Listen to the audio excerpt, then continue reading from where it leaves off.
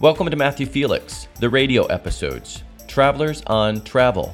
I'm Matthew Felix, author of the books With Open Arms, Short Stories of Misadventures in Morocco, and the new Porcelain Travels. In February of 2018, what is now my Matthew Felix On Air video podcast began as an internet radio program in downtown San Francisco. The radio episodes, Travelers on Travel podcast, feature segments from that radio show, in which I talk travel with travel writers, journalists, photographers, and filmmakers. I hope you like the show. And don't forget to check out the current video podcast incarnation, Matthew Felix On Air, available here, as well as on Facebook and YouTube. Thanks for listening, and talk soon.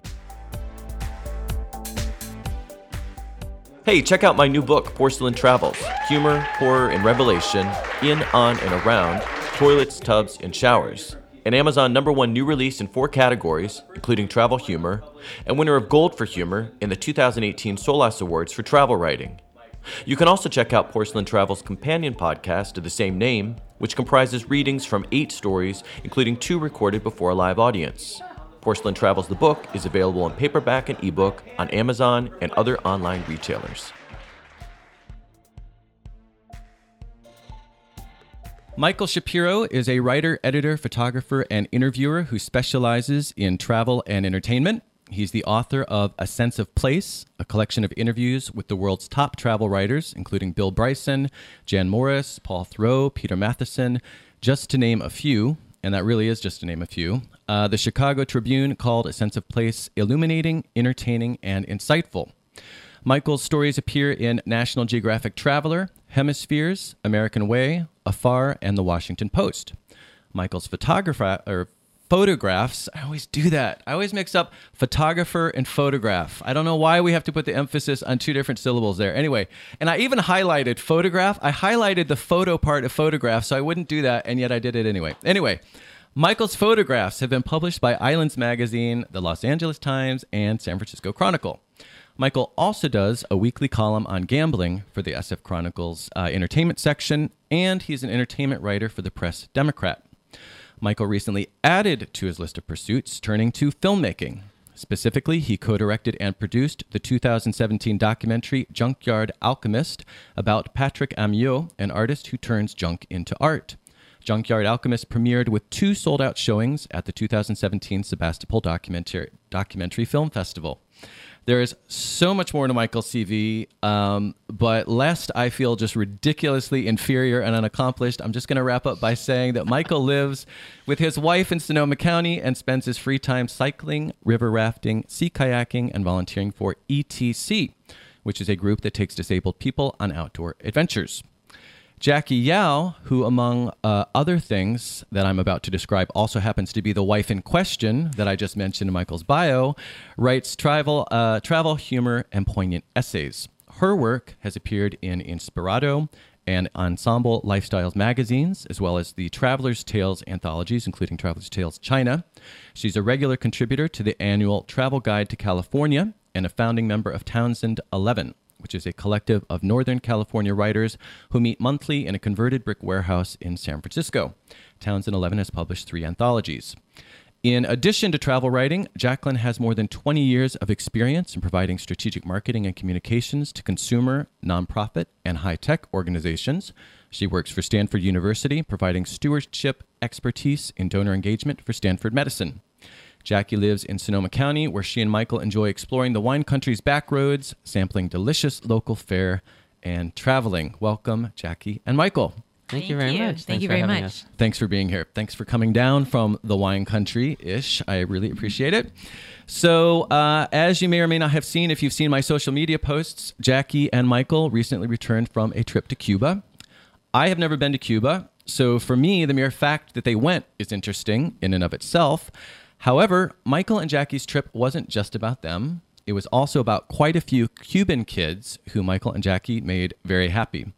So rather than say any more than that, I'm going to let Michael start off by telling us about the story. So Michael, could you take us back to 2001 and what took you to Cuba? Sure. 2001 was my first trip. And I went for a bike trip. There was a 9-day bike trip through the east of Cuba. And I thought, wow, that sounds a fascinating way to travel and meet people you just always meet more people when you're traveling by bicycle because you're so accessible. Yeah. And a lot of people travel by bike in Cuba because that's their only option. Yep. So the Sunday morning I was on that bike trip, I was biking along. I came upon a field with a bunch of Cuban people playing baseball. It was like church for them, It was parents and kids, all ages, all abilities. And they said, "Hey, come play with us." So I joined them. Oh, they invited you to play? Yeah, that's cool. yeah. Uh-huh. So I was just like watching the proceedings, and they just said, "You play?" And I'm like, "Sure." And they said, "Okay, you're hitting leadoff and playing shortstop." I'm Oh, there like, you Seriously? go. Jump right in. That's very cool. They wanted to check me out right away. So I didn't play a full game. I played a couple innings, and their bat was a hand-hewn piece of wood. It wasn't a bat per se. It was like a club. Yeah. And they did have a real ball. Not everybody in that part of the country had a real ball, but they did have a real ball, and they didn't even have quite enough mitts for one side. They had a few mitts, but there were some people in the field who were playing without a glove. Really? Just playing bare hands? Yeah, they had like 5 or 6 mitts, and so they were like, wow.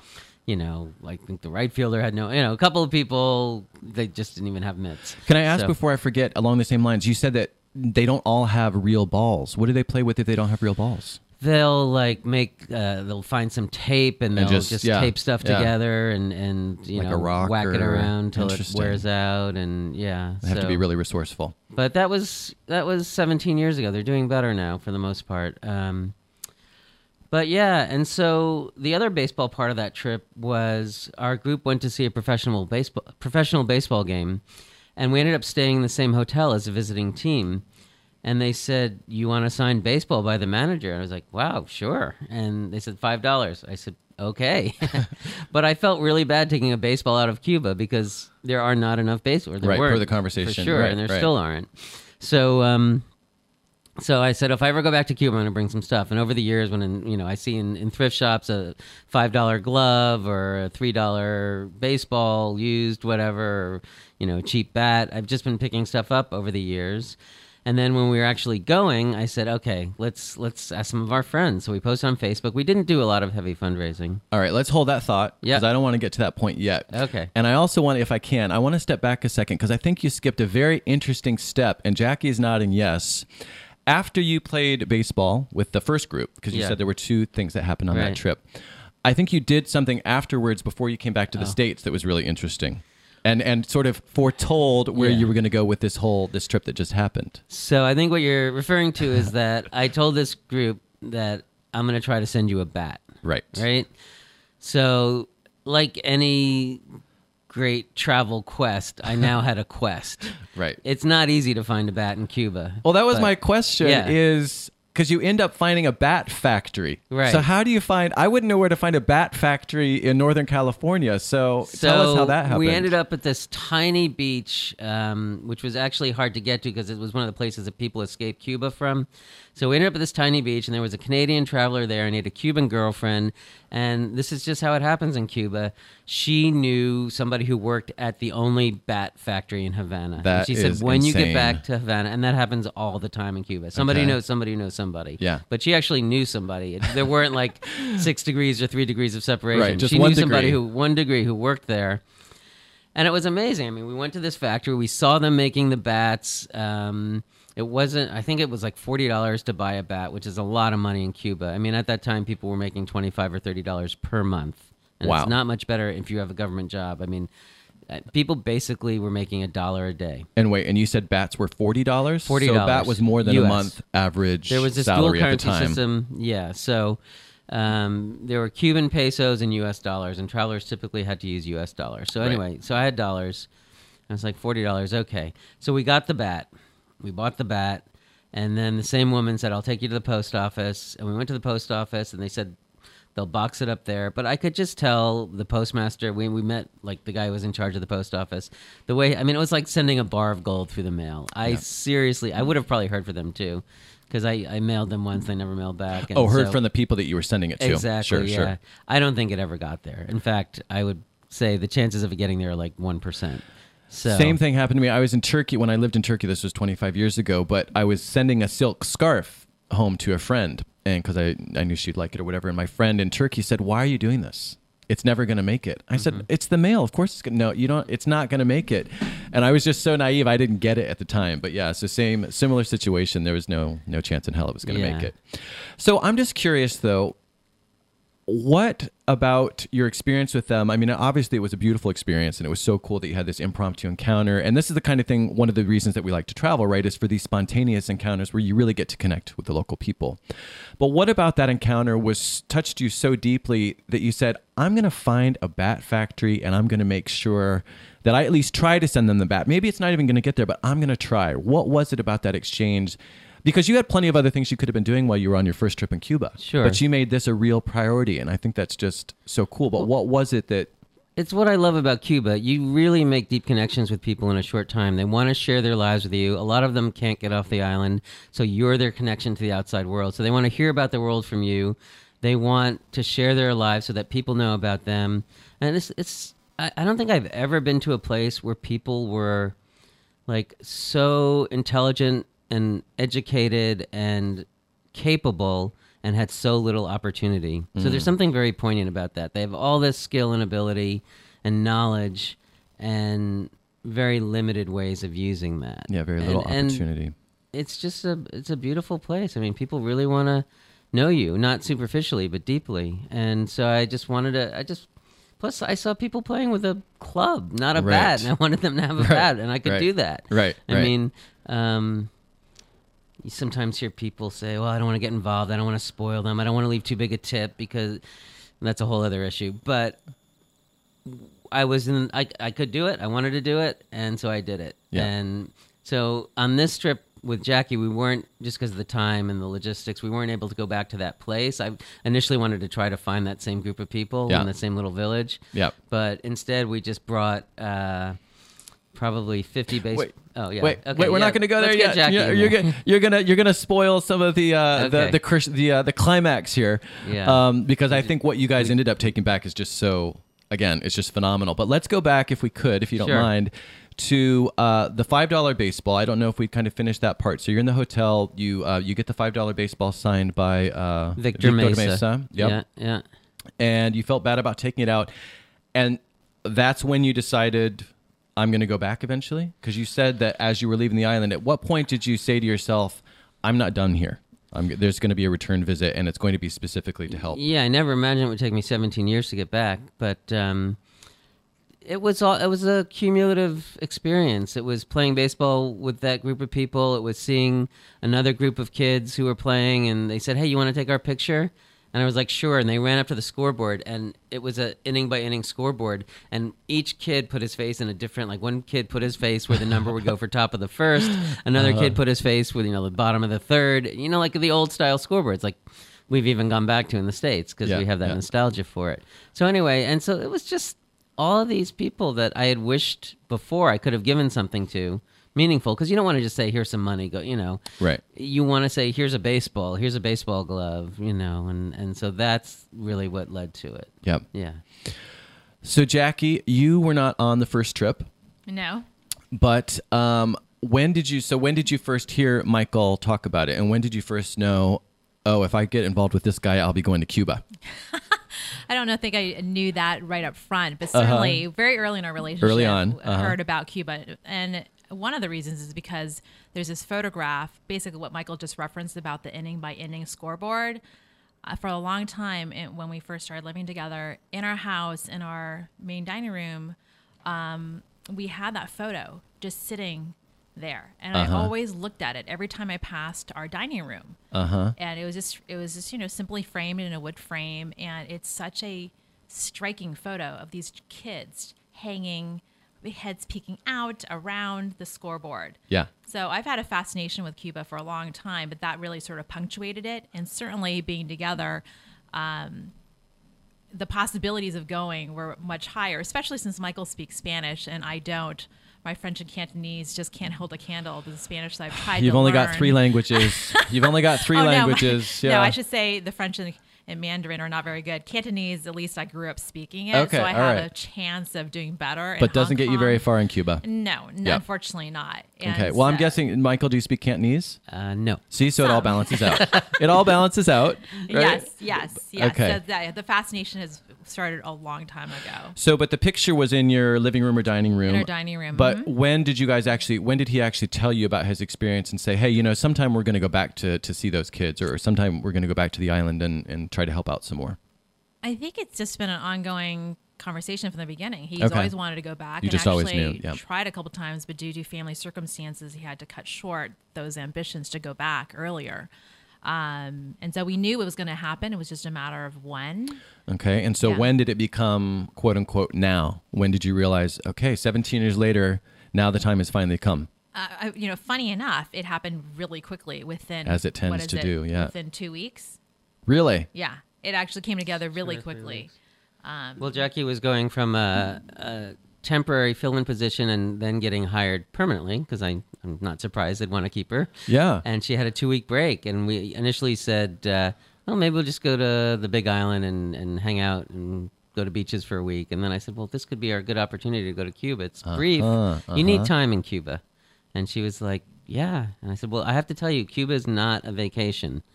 It's an amazing travel experience, but it's not really... you can go to the beach on Varadero and just lie there, but to really see Cuba, it's not a vacation. It's a very emotional trip, and it pulls a lot out of you. Okay. It's definitely been on the top of our list for years. It was just a matter of trying to coordinate our schedules as well as going there with the equipment. Okay. And so the big thing was, we've got these 2 weeks. This is a good time we can jump on it and make this happen.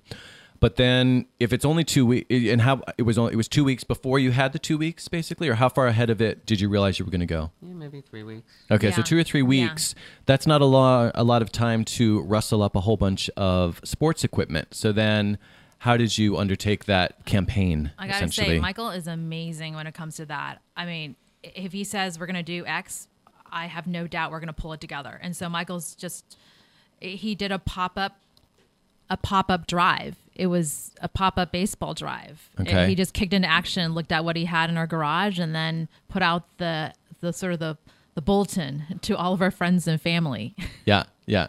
Yeah, so we were collecting both equipment and money, but I knew we could only take 4 duffels, 2 each, or else it gets logistically difficult and expensive. So collected a little money, and then my buddy Chuck... he had posted something on a message board, and some Little League guy gave him like 72 new baseballs and a bunch of mitts and bats, and all of a sudden we had almost 3 full duffels. And I did buy a little stuff, mostly at thrift shops, but we were, 140 pounds of baseball gear was pretty much it. So the stats of what you took, do you know, because I have it in front of me, do you know what you took? Other than I don't 3 remember. duffels, Well, do you know the contents of the 3 duffels? Michael does. Yeah, Michael did the because inventory. it's impressive. It's worth listing. I didn't do an exact count, but we had about 50 mitts, about 35 bats, and I know we had about 75 new baseballs and a bunch of used baseballs, and then there was some random stuff like a set of catcher's equipment, a catcher mask, and a pad for the chest, and we had a few non-baseball things, a couple soccer balls. Just everything we could fit. It's just so fantastic. Yeah. A couple batting helmets. So quick side question related to that, because it regards with what you just said. So it was mostly 99%, it sounds like, or 95% baseball stuff. Mm-hmm. So why focused on baseball? Is that because that was the interaction that you had, or is that because baseball is even that much more important than, say, soccer? Because it seems like soccer would probably be the other big sport in Cuba, I'm guessing. I don't know that for sure. So was the focus on baseball, again, just because of your particular experience versus... partly because of my experience, and partly because of Cubans' love affair with baseball. Yeah. They love baseball more than any other sport. They've succeeded in baseball in international tournaments.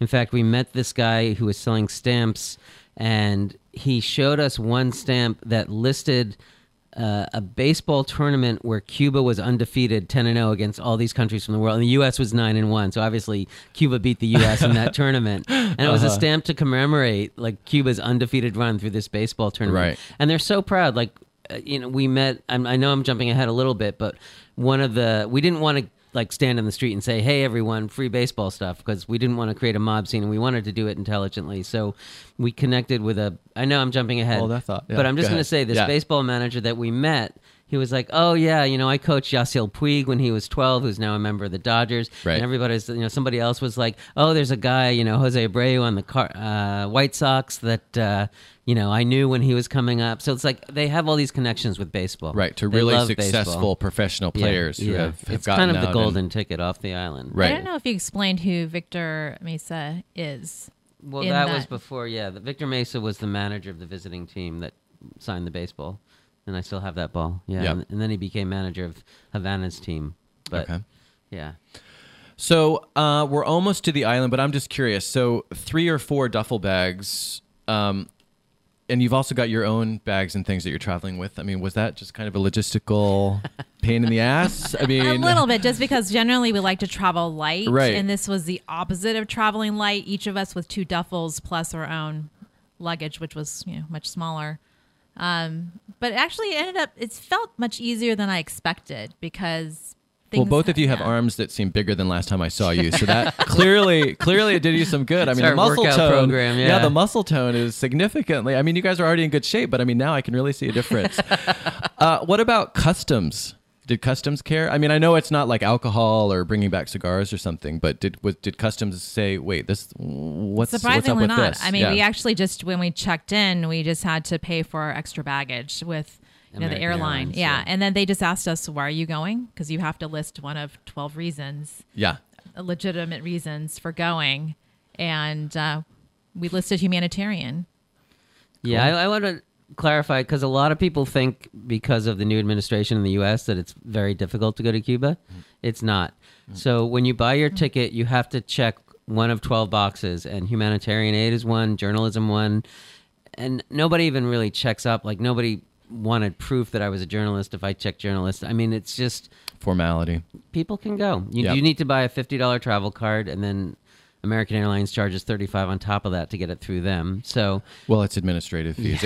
They spend so much time on that card, I'm sure. Yeah. Yeah. The $50, is that essentially travel card? Is that basically a visa? like a visa. Yeah. It's Yeah. a Cuban visa. Yeah. Yeah. Okay. Yeah. Yeah. Okay, so now we're arriving at the island, and I know that there were sort of 2.5, let's say, phases of distributing. And thank you for being patient, because you started to talk about how you didn't want to just go and just say, hey, everyone, we're standing on a corner. We've got free mitts and balls and bats. So what was the first distribution phase, sort of, that you undertook? Yeah. How Well, did I you think figure it Michael out? was smart that he started asking a lot of friends and saying, well, who's gone to Cuba and does anyone know of anybody? I mean, so first he worked our network. And so I think our first place was a place called Mural Yolanda. Is that right? Muraleando. Muraleando. Okay. Muraleando. You want to say Thank you. Thank you, Matthew. Yeah. Yeah. Should we spell that for your listeners? Sure. So it's mural, right? So MURAL, which is the same in English, right? Yeah, mural. Yes. But then it's the Spanish form of doing, basically. So Exactly. it's basically making muraling, or mural making is the rough translation. Exactly. Yep. Exactly. So that's an organization. Right. It was an organization that was first formed because these artists in that particular neighborhood found that their children in that neighborhood were not getting any instruction in art, and there was nowhere for them to go, nothing for them to do, and they really wanted to bring them together. So that was sort of the impetus for this particular organization, and it's become this beautiful mural-laden community center for the children after school. And as a part of what they do, they've added sort of health and fitness and sports. And wellness, health and wellness, really. And we understood that they had a need for this equipment. So Michael, I don't know if you want to take it further about how we got to that. May I say, it sounds like there was a Amalia Everett that was your contact. Malia, yeah. Yeah. Do you want to talk about what your connection was with her? I've met her at a couple of events over the years. She's a friend of a friend, and I knew she ran programs through Global Exchange, which were these people-to-people tours of Cuba. And, now And is she here or there? She's here in the San Francisco Yep. Bay Area. Okay. I think she's in the East Bay now. But she now has her own company, Ultra Vista, like altruistic. Otra. Yeah, okay. Like I think it's ALTRAVISTA. Gotcha. Maybe with an S at the end. We can look that up. We'll look that up. But anyway, I knew she was very well connected in Cuba, and I asked her, and she was the one who recommended Muraleando. And then in Cuba, we knew we were going to give some to one place, some to another place. We didn't want to just say, here's everything. Right. So we gave quite a bit almost half of it to Orlando, and then we had a. Let me give a shout out to them because I looked. Sure. I did a little bit of research on them, and it just, to your point, Jackie, it sounds like such a great organization. I want to throw out a couple names. Apparently, it was founded by Manolo Diaz-Baldrich and Ernesto Quinch Paz, and they began teaching art workshops in the neighborhood in about 2001. And then they had some conflicts with the school with just scheduling and things, so they moved the workshops into the streets, which I thought was also interesting. And now they have a block party that the project organizes every 6 weeks. Where the streets are blocked off, table and chairs are set up, and young and old come and they share in this big block party. And it sounds like, though, it's a pretty big deal because they've got local, national, and international musicians, dancers, singers, actors, and poets.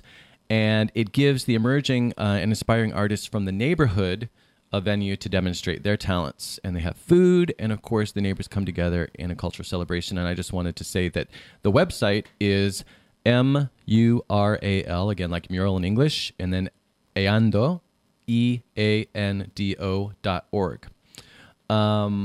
So you showed up to Muraleando, and they knew you were coming because you had already had the connections. Yeah. But when you actually show up with the goods, I'm just curious about that moment. Were there people there, or was it just a contact, you dropped it off and left, or were there actually people there and you got to have an interaction with, say, the kids who were going to use the equipment? Do you want to talk about that, Jackie? Well, when we got there, we actually met with the artists themselves, as well as they have a guide. He's an artist himself, and he's from the neighborhood. It's just amazing. I mean, I think we were stunned to sort of go into this neighborhood and see this beautiful mural. It's El Tanque, which is where it's located. It's basically a converted water tank that they built this community center around. And so they all were waiting for us there. Oh, so they were waiting for you. Waiting so for this, us. Again, to underscore, this is a really big deal for them.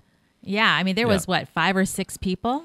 Yeah, we gave the stuff directly to the adults. We came during the day. The kids were in school. Yeah. But we did come back later, and we met a lot of the kids, too. Okay. Right. Okay. So it was a 2-phase experience for us. It was fantastic. Yeah. I mean, they sang for us, and I think we spent 3 hours there the first time touring the whole facility and learning about it.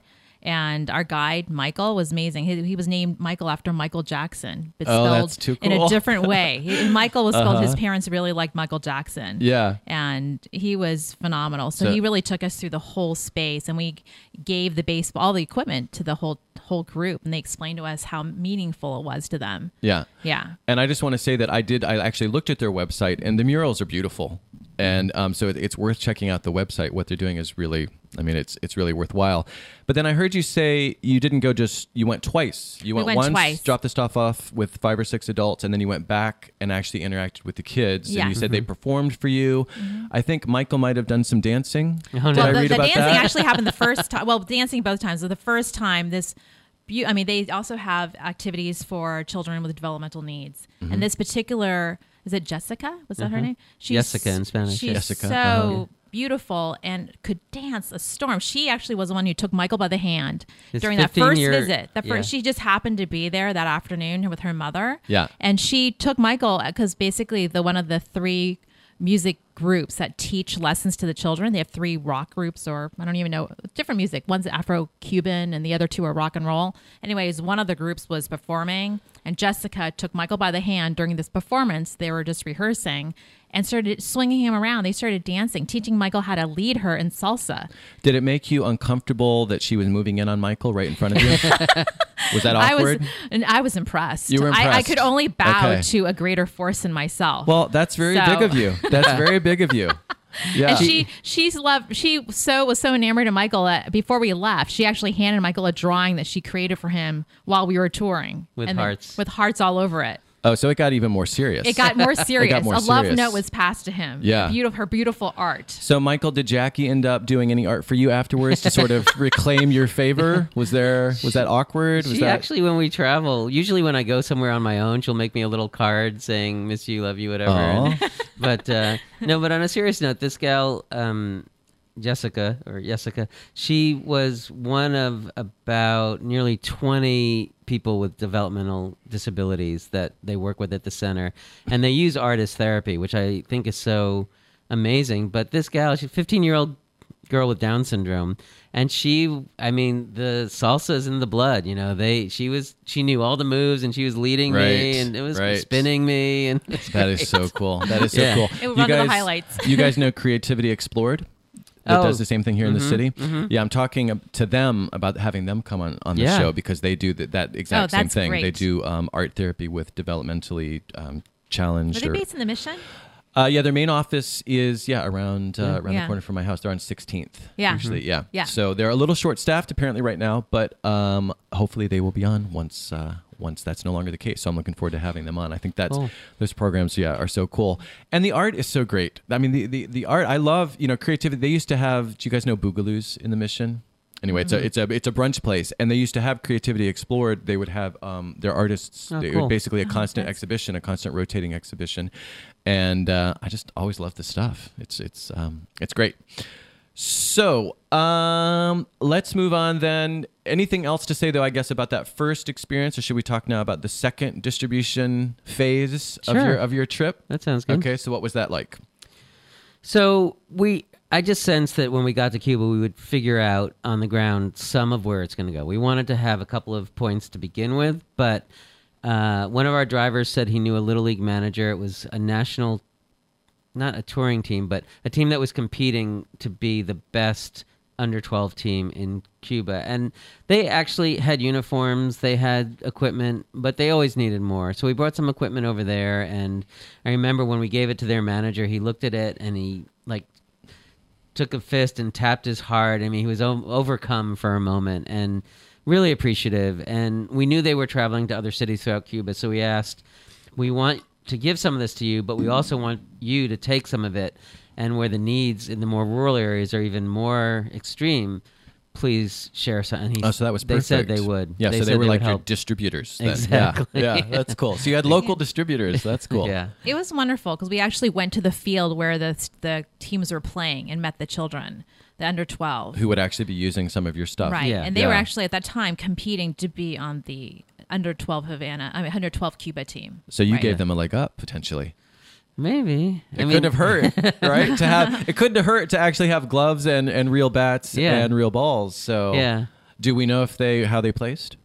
The tournament's still going on. It's still going on. I think okay. it's going right. to end. It's over several weeks, so no, we don't as of yet. Okay, fingers crossed. Yeah. What's the name of that team? It's just the Havana, Under 12 Little League team. Yeah, so it's like each. So there's all these districts within Cuba, and each has their all-stars. So they were auditioning like 50-some of the best 12 and unders, and they were going to make a team with, 23 kids or something like that? Yeah, they had A, B, and C teams competing that day. And so, so they were... And the manager was saying, it's really hard to tell a parent because it means so much to the family if the kid makes it, but more than half don't. Right. And he said it's really hard to tell their parents, and like some parents get really upset, but right. It's just what happens. So then when they get down to their 23 team, they play like the best from Santiago de Cuba and the best from Cienfuegos. So there are maybe 18 teams throughout Cuba. And they end up playing each other to see who will be like the best 12 and under. It's like the Little League World Series here. Right. So very cool. So then, I don't know, there was a third sort of mini distribution. I don't know if there's a story there, but it sounds like you, again, you were concerned with, one of your concerns was you wanted to make sure that the equipment, some of them at least, made it to rural areas that you couldn't actually travel to. So you met a third person who was able to help you with that, I think, a little, Jackie? Yeah, this was another driver that we met, and he was going to the east part of Cuba, which Michael had been to before, and that was really what part of your quest was, also to bring it back there. But unfortunately, this time we didn't have time. But he also knew of a baseball team. It's amazing. Michael is extremely skilled at this, is finding people who know somebody who has it. Sounds like it. I mean, it's amazing. It's not hard to find people in Cuba who will take your bats and your balls and your gloves. That's true. Again, it's like carrying around gold and saying, anybody want any gold, to your earlier kind of example of sending it through the mail. So, Michael, you said, though, in the post that I read about this, that you hope to emulate what you guys have just done in a year or two and go back with art supplies, though, for Muraleando, and possibly a new bat for the players in that village where you played 17 years ago. Because you couldn't go to that village this time, because that was in the east. Right. Again, Cuba's a very long island. I mean, if you were to ride your bike from one tip to the other, it'd be something like 1,000 miles. So Seriously. 1,000 miles. I mean, if you were, as the crow fly, Sure. I'm thinking about a bike trip, the arc of Cuba. As the crow flies, maybe 700. Okay. But I know Havana, which is 200 or 300 from the edge, to Santiago de Cuba is like 500. So it's far. Okay. I could be thinking kilometers. I'll have to measure, but it's a long island. It's a big island. It's a long island, and the way we were getting around, it would have taken. We wanted to see this place called Vinales, where we went in the western part of the country. It's where they grow a lot of Wine tobacco, country or and so we went to a tobacco plantation, and but for me, what was the most memorable parts weren't the touristy things we did. It was definitely going out to see a baseball practice, giving stuff away. Seeing a man hold his heart because he's so moved by what you've done. Yeah, right. I mean, it moved us. And I will say that in addition to those 3 major distributions, I think what was really moving too were we also held back different baseballs. And actually at the airport, we thought maybe we didn't buy enough or bring enough. So at the airport in Miami during our stopover, we actually bought stuff for the Marlins as well as a baseball with all the logos of the national. Well, what happened was national teams. So one of my friends made a donation that came in as we were flying, and I saw it. I basically said, "No more. We have what we need." Right. But a buddy, a good friend from high school, gave me, I think, $100 towards this, which was like very generous. And I said, I want this money to be used for something else. So in Miami, we found this Miami Marlins are baseball team. Yep. And they have this store there. And so we bought, you wouldn't even use these balls. You could, but they have these logos for the Marlins. It's more marketing material. So we bought like a couple with all the major league teams just to give. And you want to talk about one of those where we gave them to? Yeah, it was just moving. I mean, one was a woman who operated the elevator in one of the Casa Particulares that we were staying in, one of the sort of the Airbnbs, the Cuba Airbnbs there. And she would just see us lugging these duffel bags all the time. And so we knew she had children. So we gave her one. Our drivers, but you guys said you bought these in Miami, so you mailed them to these people now? No, we stopped in Miami on the way to Cuba. On the way to Cuba. Yeah. Oh, sorry. I was thinking you were on your way back. On the way to, Last minute, you got the donation on your way. Yeah. Okay. Cool. And so we held those back, and for those extra special connections, we would hand them to them. Like there was this one, the person that we met, the stamp collector, who loved baseball. I mean, he was just overcome when we gave him that one baseball with all the team's logo on it. Oh, that's so cool. That commemorative thing. And you remember he liked it had like a little silver decal that showed it was official Major League merchandise. And he was like, this is the real deal. Yeah, exactly. Yeah. Yeah, we gave... Because he was a collector. Yeah. We gave our guide, Michael, named after Michael Jackson, the Marlins socks for his nephews, and he was overcome. His twin nephews. So just things like that really made a difference. Very cool. Mm-hmm. Okay, so you just mentioned a fact, which was the length of the island, or the supposed, whether it was miles or kilometers, we're not sure, but at least we know the island is very long. I'm going to throw out a few other facts that I looked up just out of curiosity from beloved Wikipedia. I didn't realize, but Cuba has more than just one island. It also has the Isla de la Juventud, which is the island of youth, and several minor archipelagos, however you say that, archipelagos, Cuba is the largest island in the Caribbean, that I knew, but what I didn't know is it's the second most populous after Hispaniola, which is Dominican Republic and Haiti, with over 11 million inhabitants. That kind of blew me away. I didn't realize there were that many people in Cuba. And if you think about, if Cuba's economy was functional, there would probably be 15 million people on the island. Right. It's just, and that's really one of the real tragedies of Cuba is that every family is broken. Like our guide, Andres, this 32-year-old guy who doesn't really have the means to leave the island, at least that's what he told us. And he's watched several friends go. Sure. Anyone who can get out. Different. He said he didn't have a lot of family members, but at least a couple of family members have left. Yep. And everybody you meet is not really around their family if they're staying in Cuba because their uncles left or their aunts left or their cousins are gone, and a lot of the young people are trying to go. Sure. Yep. It's hard to see. The territory of Cuba was inhabited by the Siboney tribes in the 4th millennium BC. So I thought that was really interesting because, of course, I knew, the indigenous people were here long before, but I didn't realize 4th millennium BC. So I found that pretty interesting. Until the 15th century, Cuba was inhabited by the Amerindian tribes, which became a colony of Spain until the Spanish-American War of 1898, when Cuba gained nominal independence as a de facto United States protectorate in 1902.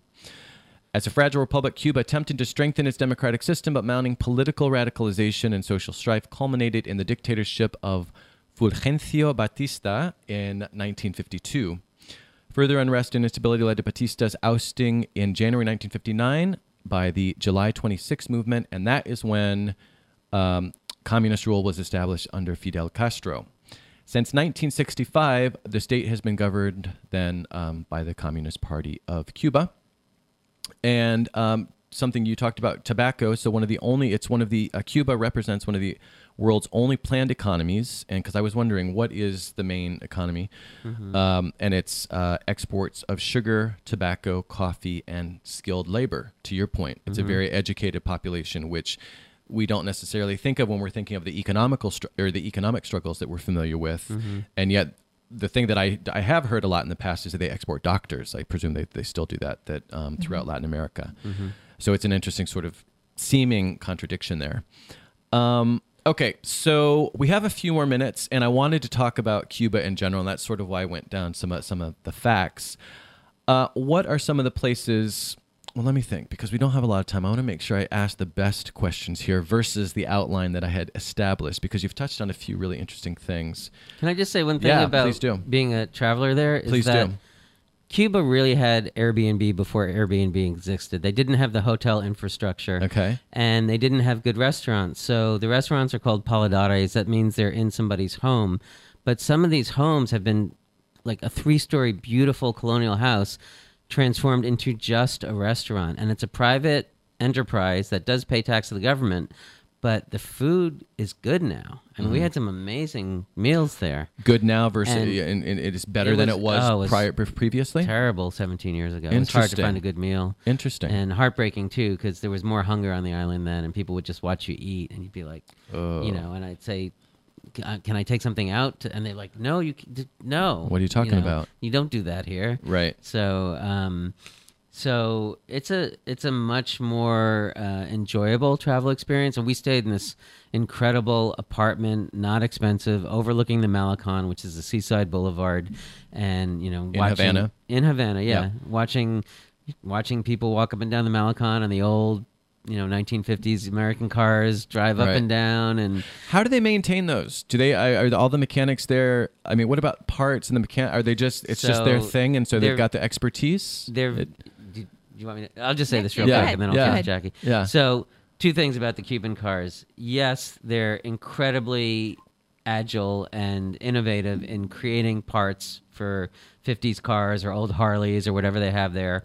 And the second thing is, it's not the original motor. They're all diesel now. Okay. They've taken out the engine and replaced it with diesel because diesel is much more efficient and the diesel's cheaper than gas there. So it's just the body. The only body is the same. Yeah. Everything else has been probably replaced. So if they're going to all that trouble, then it's presumably because they have a love for these vehicles.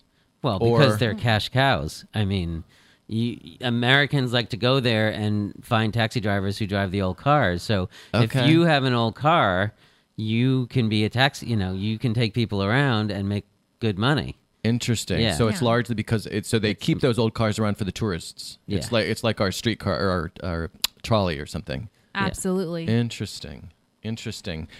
Did you have something to say, or should I ask anything to add on that point? I would say the only thing to add is that I think people who have it, it's not that they buy it, it's because it's been passed down to them from their father, their grandfather, like our guide, Leandro. I mean, his grandfather gave it to him. He never learned to drive until that was given to him at 19. And he spent the next however many years learning at the knee of his grandfather how to fix the car. Because I was like, did you know how to fix it? Right, he said, right. No. I had to learn from my grandfather, and I learned to drive, and now I have a business. But one day he drove us, and he actually usually hires a driver to drive his car, because he runs another business, but he also because he has no sense of direction, which we thought was really funny. For a driver? So we're in the car with him. He said, "Oh, no, I'm really bad." I go, "Oh, right." So what, you had to guide for him, or well, between the three of you, you figured it out? We did, exactly. Or you just, in Cuba, you just pull over and say, "Hey, where's so-and-so?" Right. And it's like, "Oh, go a few blocks straight, take a left, and then ask somebody." Yes. Yes. One trip we asked 6 different people. We stopped our taxis and Actually, when we were going to Muraleondo, because it's not in the center of town. Cool.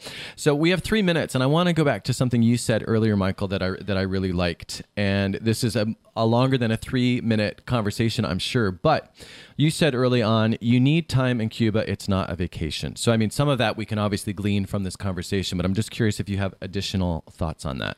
Yeah, in terms of the root of the word vacation, vacate. You don't vacate in Cuba. You absorb so much emotionally, intellectually, spiritually. One night we went to this thing called La Rumba, which is Afro-Cuban music. I would encourage everybody who goes to Cuba to see Afro-Cuban music at least once. It's incredible. Yep. And then music's everywhere. It's in the parks. If I think of my favorite moments in Cuba, we just started walking up and down the residential streets, off the tourist track a little bit, and you'll find a shoemaker working in the street, or you'll find some guys fixing a bicycle. There's a lot that happens out in the street because they still don't really have air conditioning there. So, wow. in places for Luxury. tourists they do, but the average people don't. Yep. So it's just, and everybody's happy to talk. That's what I would say. I don't even know what you first asked me, but I don't know, but I liked the answer. I liked all the answers that were in there. I thought it was great. Yeah. I would just say Cuba's not hard to get to. You know, we booked a ticket online from San Francisco to Miami to Havana, and we were there. Yep. And that was one of my questions, because I had, and I didn't ask because you already answered it, but I think that I was surprised to hear you say that. I didn't know, because I knew that things had loosened up under our previous president, and then I didn't know if our current president hadn't enacted, because I know our relationship is once again cooled, at least at the political level.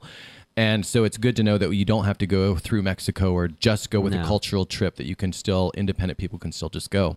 And independent people who are listening, who are thinking about going, hopefully you will also think about taking some baseball gloves and mitts and balls and bats. And what else might someone want to take? I would say any educational items. Books, art supplies, pens, paper. Books all in that English or pain Spanish? relievers, or both? Either or. Yeah. They'll read, most people speak some English. They never have enough, Tylenol or Advil. Basic medicines. We actually soaps, donated all shampoos. that too. We brought our just basic over-the-counter medications. Really? Pepto-Bismol, Imodium, all the stuff Band-Aids. that you can steal from hotels, you can bring to Cuba, because they don't, shampoo, conditioner, soap. There's no, Interesting. They just love, I had this scented candle that somebody had given me as a gift, and I didn't want it, so I threw it in the bag at the last minute, and we gave it to this woman who was kind of like a housekeeper at one of the places we stayed, and she was so happy. I actually brought jewelry and some designer dresses that instead of trying to sell them, I actually gave them to women I saw that I developed a bond to. Do you have any regrets for the money that you missed out on by doing that? Zero. Absolutely zero. You could have, if they're designer dresses, you probably could have got a handsome sum for those. Definitely. Is it too late to ask for the dresses back? No, they look so much better on the singer did that you I see gave that? to. Oh, did you actually see her wear it? No, see she any held of them it wear up to that? her. And, you could envision what it was going to look like. Yeah. She held would it to look far herself, more gorgeous than I would. I thought she should definitely have that That dress. is very generous of you. Yeah. And actually, so we need to wrap up right now, but the reason I wanted to have you guys on is because I was so touched by what you did. I think it's so great that you did it. I think it's fantastic that maybe it took 17 years, but the point is you went back and you touched so many people's lives. And, I like sharing these kind of stories because it just reminds us all to think in those terms, right? Particularly those of us who travel a lot. Think of the places where you're going and how you might be able to, how easy it is to have such a big impact. So Your story inspired me. I know it inspired a lot of other people. So thank you very much for being on the show today and for driving all the way down. I really appreciate it. And before I change gears, I want to mention both of your respective websites and also the Muraleondo website. So Jacqueline Yao, so JACQUELINE Yao is YAU.com, JacquelineYao.com. MichaelShapiro.net. So Michael Shapiro is SHAPIRO.net. And then Muraleando, if you want to see some beautiful murals and some other art and potentially support a great organization in Cuba, that is Muraleando, mural, EANDO.org.